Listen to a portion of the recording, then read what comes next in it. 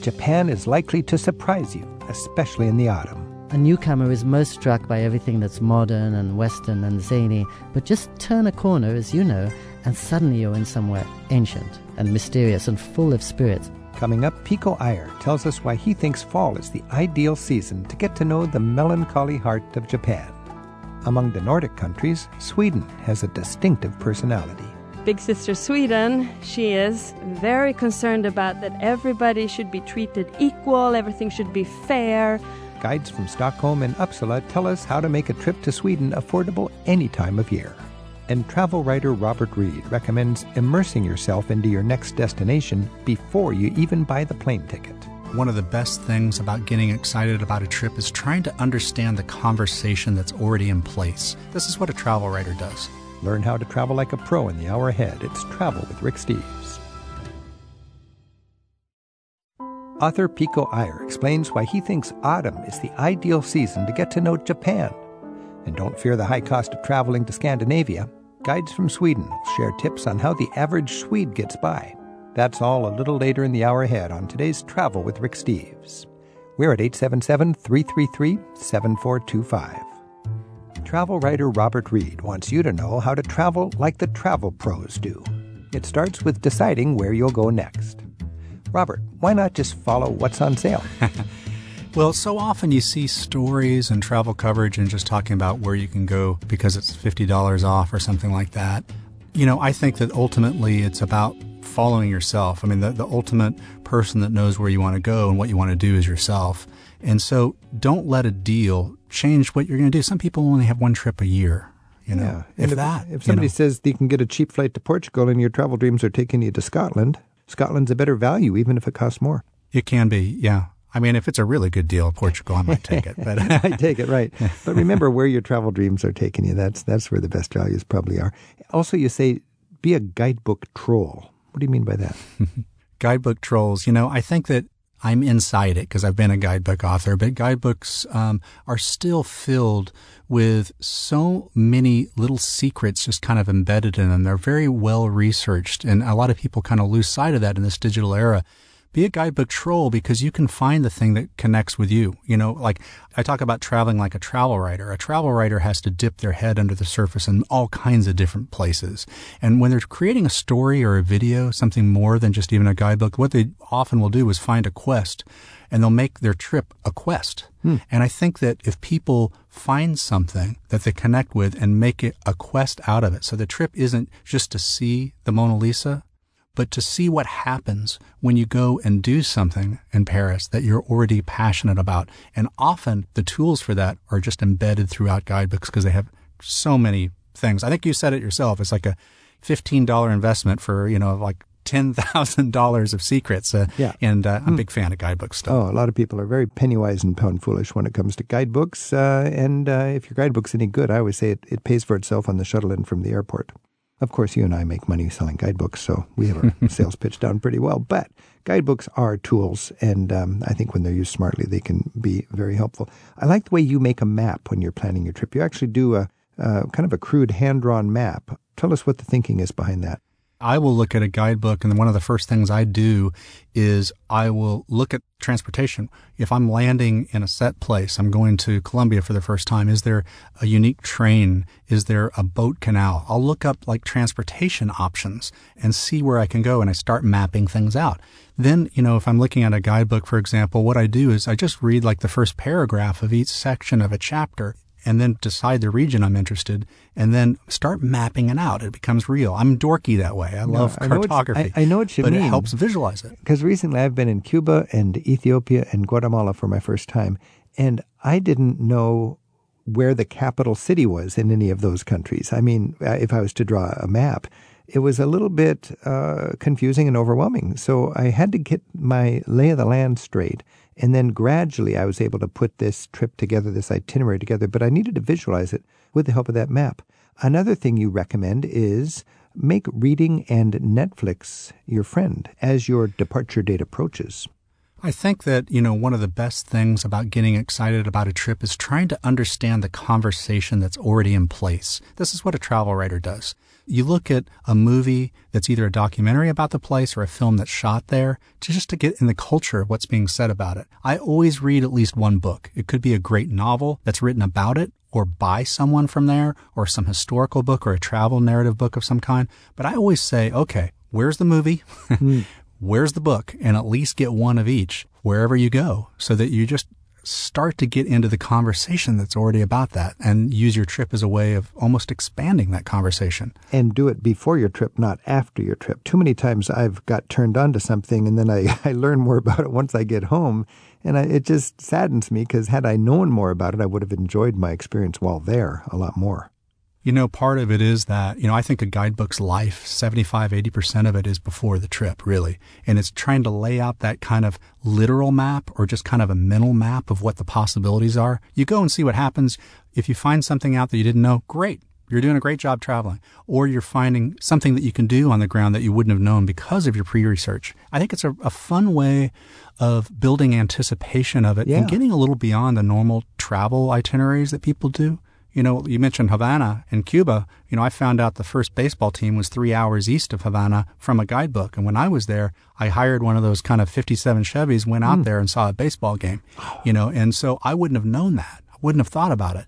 And, think of the trouble people go to have 2 days in Havana, or 2 days in St. Petersburg, or a quick stop in Iceland, and how much they can gain by discovering these wonderful ways to connect with the culture or the natural wonders before they get there, so they can plan on it and hop in that old 57 Chevy and make a grand approach to the baseball diamond in Cuba. You also talk about how to get advice you really want. This is important. A lot of times you ask somebody over there and they tell you what they think you want, but they don't know what you want. Can you explain what you're talking about there?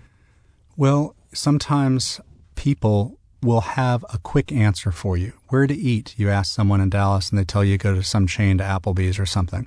They're sitting on the truth. They're sitting on something that's really unique about the place, but it doesn't immediately come to mind. And so part of the art is being able to press, to ask questions you don't think you even want to know the answer to, things you already know the answer to, because it unlocks something surprising. It's like, sometimes I'll ask people, well, when you were growing up here, where did you all go get drunk when you were 17? Where's the lookout tower that everyone went? Because it leads to some kind of story. Not that I want to get drunk at the, water tower, but something surprising like that can lead to some interesting, unexpected insight. They have it. Everyone you talk to either knows the person who knows it or they know it, but they don't immediately. And the art, particularly if it's a travel writer, is figuring that out as quickly as possible.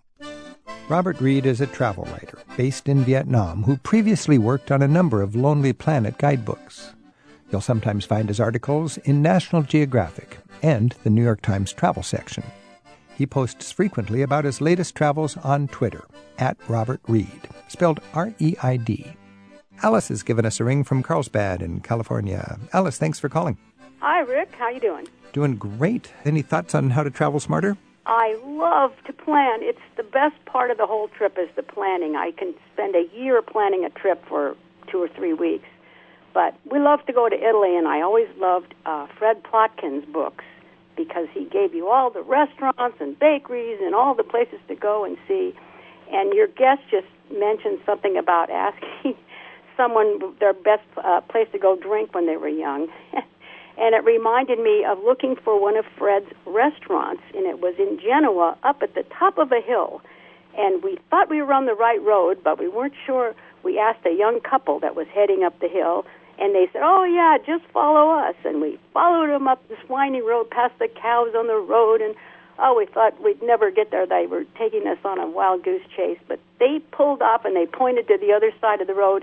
They were going to the lovers' makeout spot, but across the street was the restaurant that we were trying to find, and we were the only one there, but it was the most fabulous meal we had. Oh, that's great. What a good story. And, I love Fred Plotkin, too, and there's a good example. Fred is a pleasure activist. That's what he calls himself. And I love it. And he's really passionate about Italian cuisine. And well, so am I. And so as passionate as I am about Italian history or art, or architecture. He is about food. And, you can come at the culture from all different angles. If you want to come at the culture from a food angle, in the case of Italy, you'd want a book by Fred Plotkin. And there would be books like that for foodies or music aficionados or car enthusiasts or people who love Billy Joel. You can do your research and have a trip that fits your travel dreams more snugly. Alice, thanks for your... This book was my Bible for traveling in Italy. That's great. Thanks for your call, Alice. All right. This is Travel with Rick Steves. We're talking with travel writer and guidebook researcher Robert Reed. And Robert, you mentioned that a lot of people are thinking guidebooks are sort of becoming out of date, and it's almost fashionable to bash guidebooks. You made a pretty good case that guidebooks are still practical tools. I like to think they're practical tools, and one thing I find is, you mentioned the life of the guidebook starts well before your trip. When you read your guidebook in advance, you head off pitfalls. If you're going to Iran, you've got to know how to handle the boycott, and what's it like in a land where you can't use your credit card. In the case of Iceland, they don't even use cash. You don't want to change money because you use your credit card everywhere. You and I have both been in Cuba lately, and you got to know if you're going to use the local currency or the convertible currency. You wouldn't know about that unless you had a guidebook to read in advance. Make a case for guidebooks here to wrap up this conversation. Well, guidebook is your stepping stone into this place that you don't know, and they've been there many times, and you should follow them because they can lead you all kinds of places left and right by people who care and are very passionate about it. It's very difficult to make a guidebook. And so to do that means you really love the place. And it goes in so many different directions that I do believe, particularly for some of the more difficult destinations, as you mentioned, that there's got to be a long life for this. It is anything you want it to be. It's not that prescriptive, really, because it covers so much. You find what connects with you in it. And then when you're there, you can open your eyes and explore, just go out on the sidewalks on your own, having prepared yourself for the possibility. Possibility that you're talking about is greater than ever. I mean, there's a lot of fear in our society, and a lot of people they have anxiety about this and concerns about that. But when you travel, you realize this world is filled with joy and love and beautiful people that you can meet, and in a way, it's a golden age of travel. It really is the golden age of travel. Never has there been a time when it's easier to go farther, to go to places that you couldn't have even imagined going 20 years ago. There's new groups of people traveling for their first time, and it's exciting. The power that these people have meeting each other in new places or meeting locals in different places. And a guidebook really is these kind of like little stepping stones. And as Bob Dylan says, leave those stepping stones behind. Something calls for you, he sings. And a guidebook are those stepping stones into this new world. You can find your personal connection to a place, if it's a type of travel or a type of destination or art or a type of food. And I still don't know another way that prepares you better than the good old guidebook. All right. Thank you very much, Robert Reed. And I don't like to say safe travels. I like to say bon voyage. Bon voyage. Yes, I'll take that. Those faraway places where the strange sounding names are calling me. Robert Reed's website is readontravel.com. Pico Iyer explains why autumn is his favorite season to be in Japan, next on Travel with Rick Steves. Pico Iyer left a lucrative office job in Manhattan for a Zen monastery on a back street of Kyoto more than 30 years ago. Since then, he's written 2 novels, 10 works of nonfiction, and even the liner notes on 4 Leonard Cohen albums. His latest book, Autumn Light, gives us a rarely seen slice of daily life in Japan, where he lives in an apartment with his Japanese wife in a quiet suburb of Nara. Pico, welcome back. Thank you, Rick. In your book, you have a great quote that contrasts the marketing imagery of Japan with the reality. You write, "Cherry blossoms, pink and frothy as schoolgirls' giggles, are the face the country likes to present to the world, all pink and white eroticism. But it's the reddening of the maple leaves under a blaze of ceramic blue skies that is the place's secret heart." That is such beautiful writing. Can you just develop a little bit of that? Because I gotta admit, cherry blossoms is how I think of Japan. Well, they often say around Kyoto, near which I live, that life is a joyful participation in a world of sorrows. In other words, it's exactly the fact that things don't last that makes us cherish their beauty and seize the moment. And cherry blossoms are appreciated in Japan because they flare for just 5-10 days and then they're gone. But I think autumn is like a deep journey into that mixture of wistfulness and buoyancy, of radiance and melancholy. And as you may know, in Japan, there's one word that's used for the self that exists in private behind closed doors, and another completely different word for the self that's out in public. And so I think the cherry blossoms are a beautiful surface that Japan can put on every poster and postcard and is bewitching.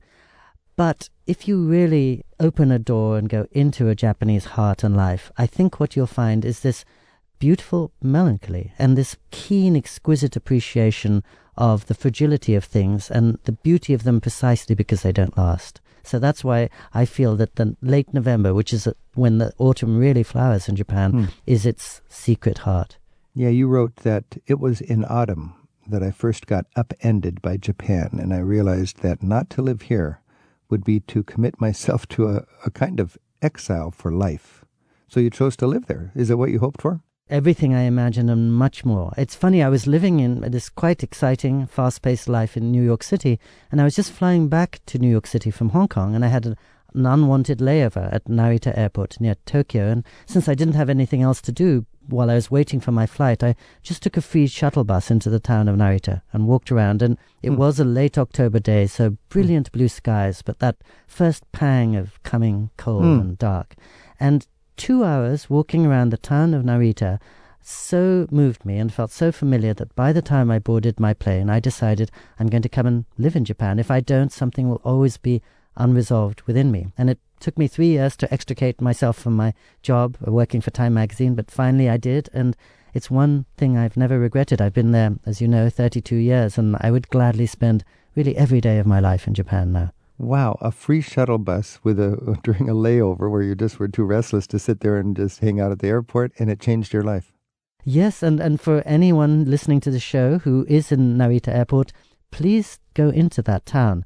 What I didn't realize at the time is that the central temple in Narita, 20 minutes from the airport, is 1,000 years old. It's one of the great pilgrimage spots in Japan. People sometimes walk 46 miles from central Tokyo to pay homage to it. And there it is near all the airport hotels. And in some ways, that's the essence of Japan. Well, I think when you first go to Japan, often a newcomer is most struck by everything that's modern and Western and zany, but just turn a corner, as you know, and suddenly you're in somewhere ancient and mysterious and full of spirits, and even in the town of Narita. This book, Autumn Light, really is about death and it's about aging. What's going on in your family that has you looking at things through this lens? Well, this book begins with the death of my 91-year-old father-in-law. And then my wife had to move her 86-year-old mother, whom her father had been looking after, into a nursing home. So the same kind of story you would hear in the US or England or anywhere. But I think in Japan, death is really a fact of life, the ultimate fact of life. And so as soon as her father died, my wife had to buy a very expensive Buddhist name to protect him in the afterworld. And then she had to buy an even more expensive gravestone, which at certain times in the year is encircled with lanterns, so that her father can come back, look in on his much-missed loved ones for 3 days, and then make his way back to his new home in the heavens. And I think there's a sense in Japan that the dead aren't really gone. It's almost as if they've just moved to another room. So my wife still, on a day off, makes this 2-hour trip each way to what in Japan is regarded as a city of tomorrow. In other words, a graveyard, and she goes and talks to her late father and her long-departed grandmother about all the family news. And of course people do that everywhere, but I think in Japan there's a much greater sense of closeness to the dead. Pico Iyer is the author of a dozen books, often with a cross-cultural theme. Among his latest is Autumn Light, in which he takes us 3 train transfers from Kyoto into the small town where he lives half the year. He's also released a collection of observations and provocations that he calls A Beginner's Guide to Japan. Pico describes his friendship with the Dalai Lama in an extra to today's show. You can hear that and Pico's earlier Travel with Rick Steves interviews at ricksteves.com/radio. Now, as Christians, people go to heaven or they go to hell. At least that's the way it's looked at. In your wife's outlook, is everybody just in the city of tomorrow, or is there a slum of tomorrow and a nice modern city of tomorrow? This such a good question. I wish you were here answering it. But no, I think exactly as you said, I think everybody is in the city of tomorrow. The one difference is if somebody suddenly loses her life, as happened in the tsunami, 18,500 people suddenly swept away in 2011. They're sometimes seen as hungry ghosts. In other words, they haven't had time to prepare themselves for the city of tomorrow. So the spirits are still all around us and something uncompleted. And they even have exorcism ceremonies to try to deal with this situation where the sort of undead are all around us. But I think, again, one reason I stress all this is that when I first arrived in Japan, I was fascinated by the latest Sony gizmos and the Toyota cars and the toilets that talk to you, all that kind of thing. But the longer I've been there, the more I see how it's really a place saturated with spirits. It's an ancient, primal, pantheistic place. And I think that's what makes it so fascinating for me. Wow, ancient, primal, and pantheistic. And that ties in with the fact that we're all dealing with our mortality. And I believe Japan is an aging society, just like America is an aging society. So do you think these Japanese rituals and traditions make aging and dying in Japan more graceful, more dignified, less scary than it is in the United States? I think it gives people a container. As you know, Japan is a society of rituals. And what that means is that when somebody dies, everybody knows exactly what they have to do for the next 48 hours and then a week later and 7 weeks later and a year later. And I think when you or I in the United States suddenly lose a loved one, we have all this confusion and anger and sorrow, and we don't know what to do with it, where to get it out. And I think in Japan, there's just a sense, these are your marks, this is what you do, this is the same thing people have been doing for hundreds of years, and it doesn't take away the sorrow or the anger, but it at least gives you a guide, tells you what to do in those initial, most fragile moments, and reminds you that this is just part of a cycle. It's like the coming of the autumn, and that autumn is the first step towards spring, and it's not necessarily something to mourn. It's just a process, like the trees growing bare, and then they'll gather leaves again soon. So to what degree is Autumn Light, the book that you've written in your mind, an opportunity to look at aging and death in a different light, or just a guidebook or a memoir about Japan? No, you're absolutely right. I'm getting older. My mother is 88 years old now, and inevitably I'm thinking about what to do with all that. I remember Henry David Thoreau, one of my heroes, has said that if death is seen as a law rather than an accident, it changes the way you think of everything. If you accept that it's inevitable, then actually you cherish all the preceding moments much more. Yeah. So yes, this book Autumn Light is a way to address all that, and also to think about different ways of dealing with life. For example, there's a phenomenon that's got a lot of press recently, whereby if an aging couple in Japan don't have a daughter to look in on them, or if she's moved to the United States with her American husband, they'll literally hire an actress to come and knock on their door every Sunday and say, "Hello, Mum, hello, Dad, I've missed you a lot, let's have a nice Sunday afternoon together." And I think to us that often sounds very strange. But to a Japanese person, they're suspending their disbelief in order to fill a hole in their heart. And it's actually a very practical solution to a very real problem. This is Travel with Rick Steves. We're talking with Pico Iyer, and he's the author of a dozen books, and his TED Talks have been viewed by millions. You'll often see his articles in the New York Times. Lately, Pico's written 2 books about Japan, where he lives part of the year. One book is called A Beginner's Guide to Japan, and the book we're talking about now is called Autumn Light, Season of Fire and Farewells. His website is picoiyerjourneys.com, Picoiyer journeys.com. So Pico, when we near death, I think we end up thinking more about God and what happens next. How is Japan different than our culture in the United States in that regard? I think it's very similar, and I think that's one of the many universal things. And in this book, in some ways, I was concentrating not on the many ways Japan is different, but the many ways that it's the same story you would find anywhere, even though it plays out in a different language. So I remember when I met my wife and she was 31, and the last thing she wanted to do was to go to a graveyard or to think about death or to make food every morning and put it out on the household altar for her grandmother, which now she does do. So, as you say, we all start going back to our roots as we get older. But I think one of the interesting things about the religions in Japan is Shinto, which is really a kind of animism, doesn't have any texts, it doesn't have any theories. It's really about a series of rites and rituals to perform. And Buddhism in Japan also is much less about philosophy and much more about practical action. I remember once I was traveling in Morocco and I talked to my Japanese wife on the phone and I said, I've got a kind of spooky feeling. And she said, just put some salt in your pocket. And I said, wait, well, how am I going to get salt? She said, order something from room service, they'll bring some salt, put it in your pocket. And I don't know if it did any good, but it surely did no harm. And she instantly had this very practical response to an unsettled feeling inside me, and I wouldn't have known what to do without that advice. So Japan it's almost giving you pointers for dealing with the unknowable. It is the unknowable, and from a cerebral religious point of view, as a Christian, I want to read and I want to see some holy scriptures that explain it to me, but maybe a different outlook would be just do this ritual and let it be. It's interesting, you wrote that one generation ago, your mother-in-law considered the Japanese emperor was God on earth, directly descended from the sun goddess. Talk about a generation gap. But Hiroko, your wife, still has that ancient indigenous religion in her, it sounds like. Exactly, which is essentially Shinto. So they have what they call kami-sama, which are deities who inhabit every blade of grass, every speck of dust, every flower. And from the Japanese point of view, they walk through this realm of deities wherever they go.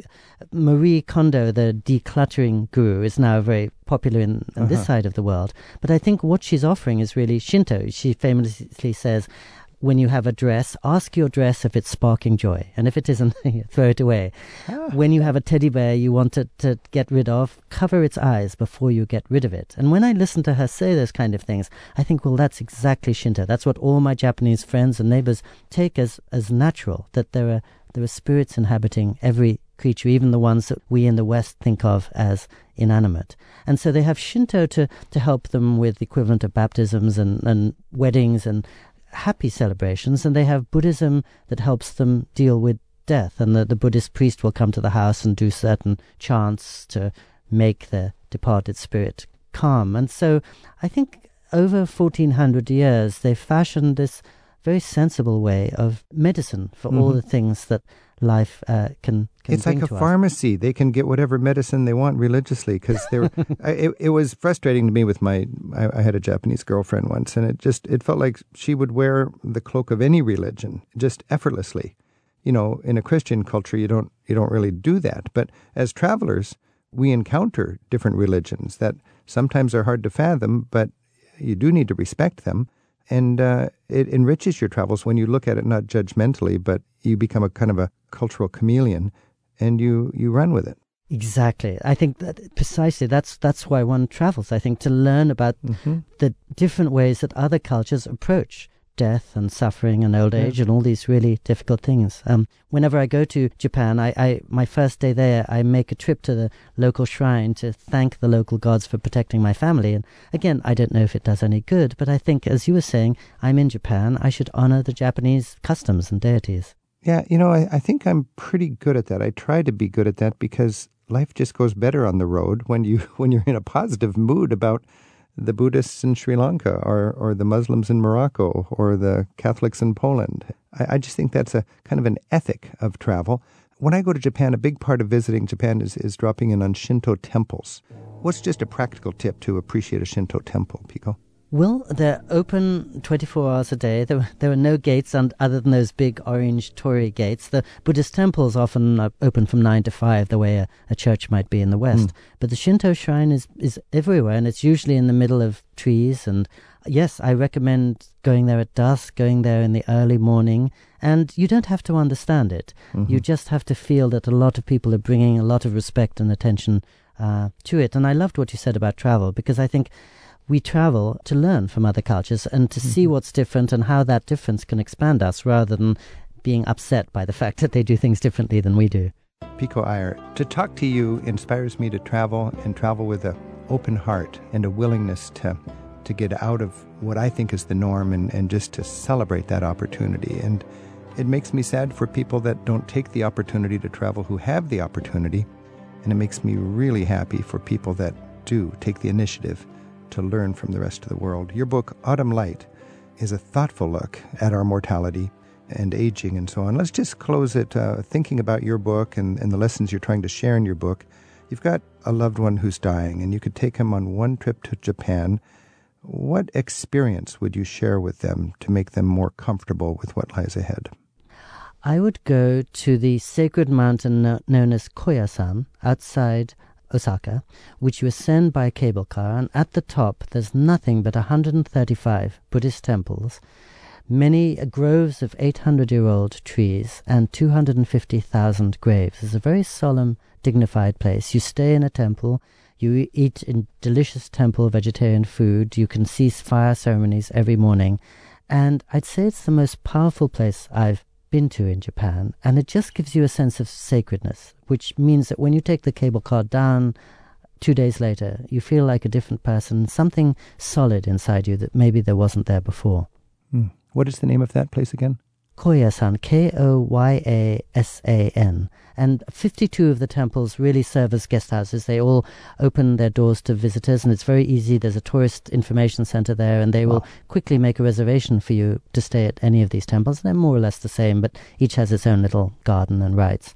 And you just walk along this narrow street in the city of temples, lit by lanterns after dark, and you're in another world. You're really in the 9th century, which is when this city was, or this mountain was created. It sounds wonderful. Koyasan. Pico Iyer, thank you for exploring all the thoughts that come to you through your travels and then sharing a lot of them in your new book, Autumn Light, Season of Fire and Farewells. Thank you, Rick.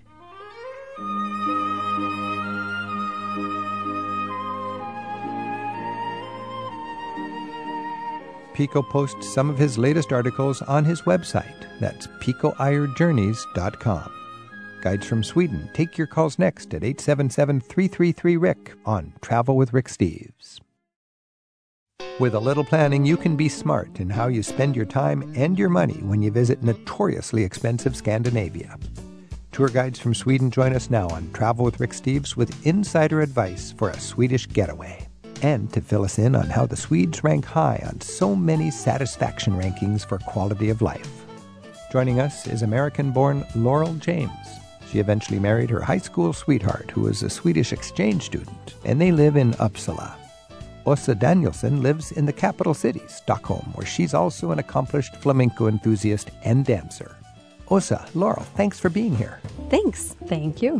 When we think about Scandinavia, of course, it's notorious for being expensive. You both are working and living in Sweden. How do the different countries relate to each other? Denmark, Norway, Sweden. Which is more expensive? Clearly, Norway is more expensive. And Norwegians go over the border to Sweden to shop at the grocery stores and to shop alcohol in the liquor store. So why would Norway be more expensive? Because of oil. They have all that oil. All that oil, which has pushed up the prices. Really? So it's a huge difference, actually. If I was Swedish, I'd be a little bit jealous of the Norwegians because it's just the luck of the natural draw. They got this North Sea oil. We're doing fine anyway. You're doing pretty well. That's good. And Laurel, if you think about Denmark compared to Sweden, how is the cost Yeah, I related? think I can say the same thing about Swedes go to Denmark to buy alcohol. So the Norwegians go to Sweden and the Swedes go to Denmark. Yeah. So if you want an affordable beer, you better have it in Copenhagen. Oh, yeah. What is it, Helsingør and Helsingborg, the two towns right across? Yeah, Helsingborg is Sweden, Helsingør is Denmark. I was in Helsingør, I remember, as a student, and it was filled with Swedes coming over just to drink. Yes. Yep. I remember being in a bar in Helsingør, and it was just like an old Wild West movie. The bartenders in the bar had to throw the Swedes out the door because they were being so rowdy because they didn't know how to handle their beer, and it was so cheap. Exactly. Well, I think things are getting a little better, but those were the reputations in the day. Is that all driven by tax policies where the alcohol is more expensive? Yeah, I would say so. Denmark is more relaxed when it comes to alcohol policies and many other things too.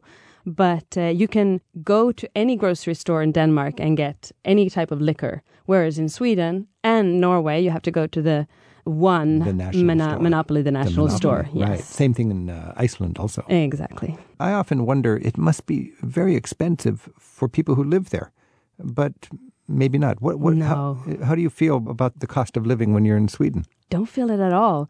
For many reasons. I mean, a middle-class Swedish family, very often they have a summer house. They go abroad on vacation once a year, usually to Thailand or to, they go far away. Yeah. And they live a pretty comfortable life.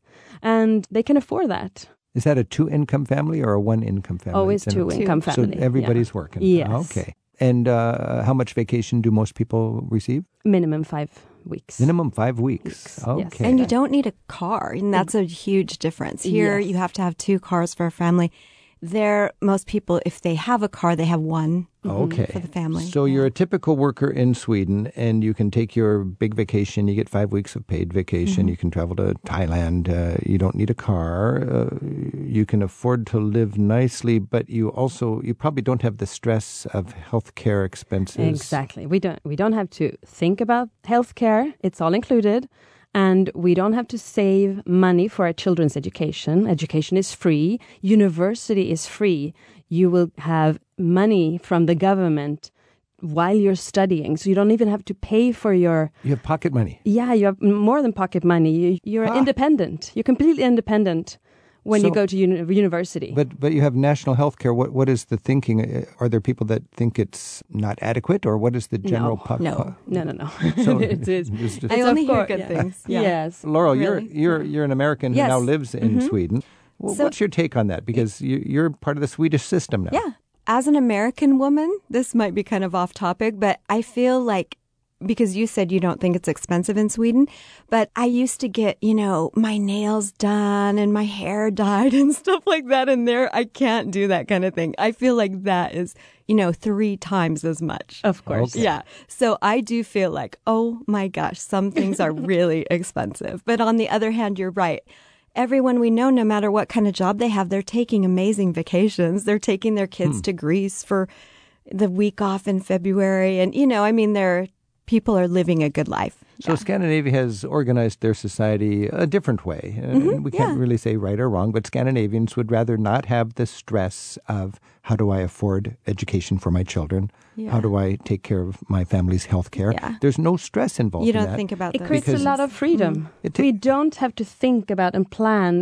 When you choose a career that will give you a very high salary, it's because you want to have that lifestyle. You maybe want to achieve more material things. But if you don't, then you don't have to worry about those So you things. have the option to go high-powered and make Of more course. money to have a boat or if something you want to do extravagant. that, which But is actually about to have a boat. There's one private-owned boat per third family in Sweden. So that's another thing. I mean, it's a middle-class, almost middle-class thing to own your own boat. But if you choose a job because you believe in it, you're not going to suffer. Your family's not going to hurt No. because of that. Exactly. You're not jeopardizing neither your health Or nor your family's or your old age security. Exactly. Or your children's education.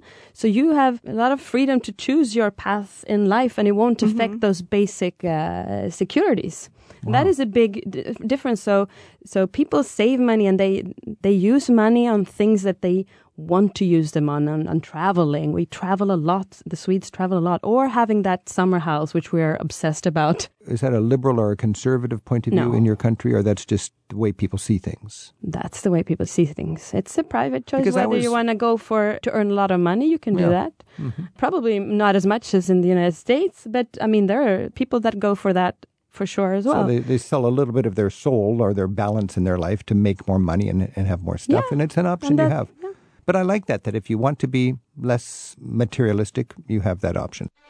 This is Travel with Rick Steves. We're talking with Åsa Danielsson and Laurel James, both guides from Sweden, about Scandinavian values. Our phone number is 877-333-7425. And Susan's on the phone from Omaha in Nebraska. Susan, thanks for your call. Oh, hello. Thank you for taking my call. You were talking about Denmark and Sweden, and we're going to Copenhagen and Stockholm in the summer, and I keep hearing such mixed things about Copenhagen's better, Stockholm's better. Don't go to Copenhagen, don't go to Stockholm, go to one or the other. Of course, we're going to both sign up for ourselves, but One thing I have heard is that the Danes tend to be a little more casual and relaxed than possibly the Swedes. Do you have any comments on that? Osa, what is Sure. the thinking? Danes and Swedes. Ooh. Of which I am half Dane and half Swede, so you can't insult me. Okay, well, first of all, I have to say you did the right thing. Go to both, definitely. They're pretty different, Stockholm and Copenhagen, in a number of ways. But what about the Danes and the Swedes? What are the differences? Well, Danes are more relaxed. I actually usually talk about Swedes and Danes and Norwegians as siblings in a family. So brothers and sisters. Share a lot of similar values, share similar history, but are different, distinct personalities. So the Dane is a much more relaxed, fun-loving character, likes his beer, got a tattoo, likes to joke, and doesn't really mind so much how to put things out. He's not so afraid of being controversial or so. The Swede, big sister Sweden, she is very concerned about that everybody should be treated equal, everything should be fair. She is more political correct. Sweden and Denmark can get on our nerves a little bit. We like to tease each other as well. I can imagine. Yeah. I'm picturing this in terms of siblings in a family. Okay. And the Norwegian? Is the youngest brother, a little bit dependent before first of brother Denmark and then sister Sweden, but finally became independent and won the lottery, that oil. That Won they the found. lottery, that's Yes. right. But still the younger brother, because Yeah, I remember a when the little- Olympics were in Lillehammer and Oslo, Yeah. people were all nervous about, are they going to get ready in time? And they Yeah. when is Sweden going to come in and bail them out? Things were traditional a little bit later Okay. in Norway, but now they're caught up. So things are changing. So Laurel, that's from Osa, whose family is Swedish for a long, long time. You're an American who's adopted Sweden and you live there now. Does that make sense to you, observing this Definitely. Scandinavian When family? you go to Copenhagen, I mean, it's just It's like a jazz all of a festival sudden all the time. relaxed. Yeah, and the smoking and drinking on the sidewalk, and you would never see that in Stockholm. And So it's more proper, so- more careful, as Osa said, more politically correct. yes. All right. Susan had the question about the different cities. I've always felt very strongly that the three Scandinavian capitals, Oslo, Stockholm, and Copenhagen, are so distinct. Yes. They're so easy to get to. And if you get as far as Copenhagen, somehow find 4 or 5 more days and have a couple of days in each of the other cities. Yeah. I So- guess if you had to be really unbiased, I would say the greatest sightseeing is in Copenhagen, the history and so on. That would be my take. But I love Stockholm and I love Oslo. And I'm sure Osa is going, Copenhagen, what do you mean? But there's so much to see in all the capitals. I would say that Stockholm is a very beautiful city. It's 14 islands and it's water everywhere. It's bridges. It's one of those green. cities. One of those cities with a bike program that really works for tourists. I just have a bike when I'm in Stockholm, and it's wonderful to bike Yeah. around the town. It's very pretty, very livable, and people are friendly. Actually, when we say that, people always say that, oh, you're so friendly. People are so friendly and it's so easy to get contact with the locals because everybody speaks English and they like speaking English. So that is actually for all of Scandinavia, I would say. When I go to my relatives in Norway at a party, they just say, we're speaking English. And everybody goes, I don't care. Okay, it's English. Rick's here, you know. And it's I would have felt a little bit like I'm putting people in making a problem. But no, it's effortless. Hey, Susan, thanks for your call. Thank you very much. Take care. Our guides to Sweden on Travel with Rick Steves are Osa Danielsson from Stockholm and Laurel James, who lives in Uppsala. And Donna's calling from Duluth in Minnesota. Donna, thanks for your call. Thank you for taking my call. This will be my 5th trip to Sweden next summer, and I'm taking my daughter, who's never been. We are both fiber artists. We weave and spin and that sort of thing. I'm interested in what would be the best time of the summer to go when we would be able to go to the Hemslöjd or the handicraft spots. And we'll be traveling from Stockholm over to Karlstad in Värmland. So fiber artist, Osa? So handicraft is vibrant in the center of Sweden, I would say. Actually, it's all over, but Dalarna, the area of Dalarna is usually called the essence of Sweden, and that's where they have the folk art, and that's where they have the Dala horse and all of that. So that is, and also Värmland that you mentioned, that central area has a very great traditions. I wouldn't say that there's any particular time of the year.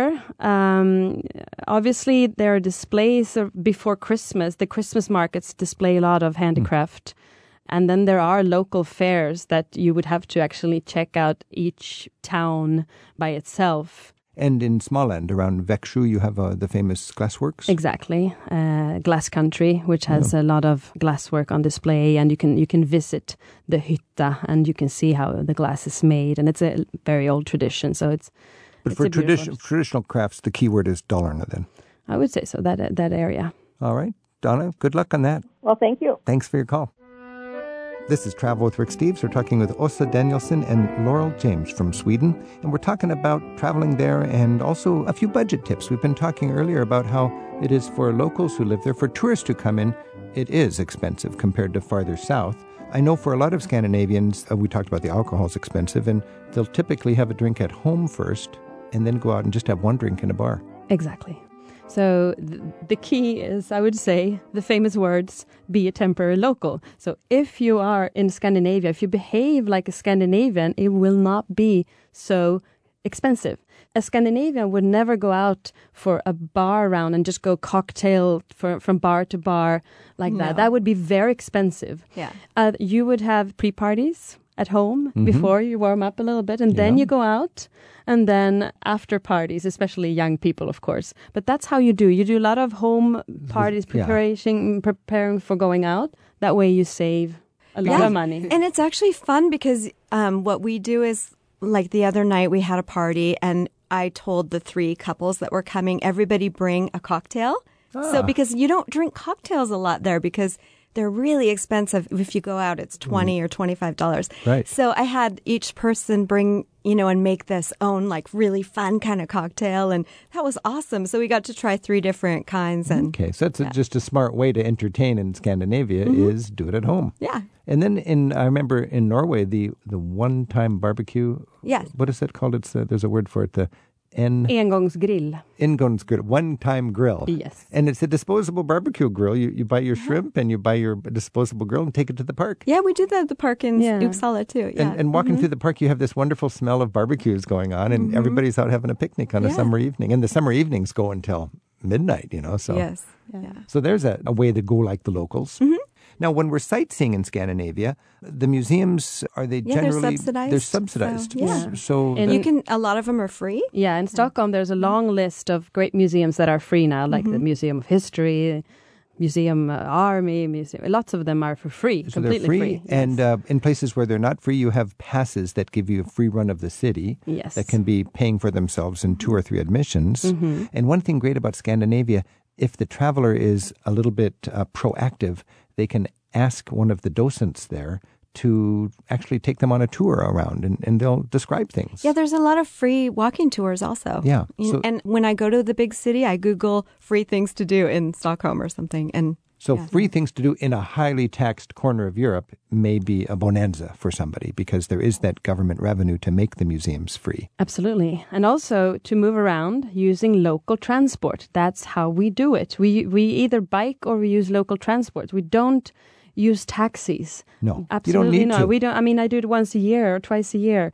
The local transport system works perfect. It's on the minute. You know when you're going to arrive to a place. And if there's delay, that is something happened along the way and you're going to get 15 minutes late, in Stockholm, you are allowed to hop into a taxi and send in the receipt and they will refund you.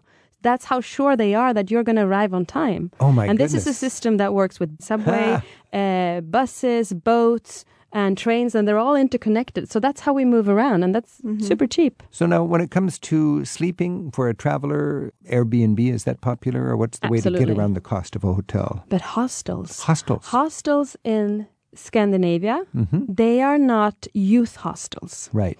They are hostels where, for example, Swedes from the countryside come into Stockholm. They I've stay stayed in in them, hostels. yeah. You I have love done the it. hostels in Scandinavia, And and they're you really save a good. lot of money, Yeah. and there's just no schlocky way to do things in Scandinavia, so they're quite comfortable. And they can cost $30 or something at night in the middle. Do you know. save money if you provide your own sheets? Yes. So I've always thought if you bring your sheets, because you pay a lot for the laundry, Yeah. bring your own sheet, it'll cut your accommodations cost dramatically. That's another thing. We don't have laundromats, so you gotta be washing in the sink. Wash in the sink. That's Or the- in Germany before you go north. Yeah. And what about food? Sweden's well known for its daily lunch specials. Yes. What, Dagensrätt, is that the word? Dagens, yes. Dagens. So you can, for a surprisingly reasonable amount of money, you get good meat and potatoes And a at hot lunchtime. lunch. Yeah. Yeah. And it includes salad buffet usually, and a drink, and bread, and coffee. So that's usually between, $10 to $20. Yeah. And I find it actually cheaper back home than here because we don't tip. We do not tip Okay, on so lunches. that price, it includes tax. That includes and the it includes- taxes. It's never extra taxes on the prices. You know what you're going to pay, and you don't have to think about tips unless you're going for dinner. Dinner, when somebody is serving you personally, then you tip up to 10%. You can. This is Travel with Rick Steves. We're talking budget travel in Scandinavia. And thanks so much, Laurel James and Åsa Danielsson, for giving us some good tips. Thank Thank you. you. Welcome. Tusen tack. Varsågod. Tack så mycket. Tack så mycket.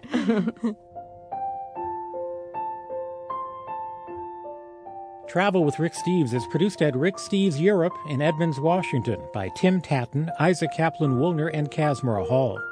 Thanks to Digital One in Portland and the BBC in London for studio help this week. You too can join us as a caller on the show. To find out who Rick is talking to next, go to ricksteves.com/radio. We'll see you again next week with more Travel with Rick Steves. Each year, Rick Steves tour guides take thousands of free-spirited travelers on escorted tours through Europe, one small group at a time.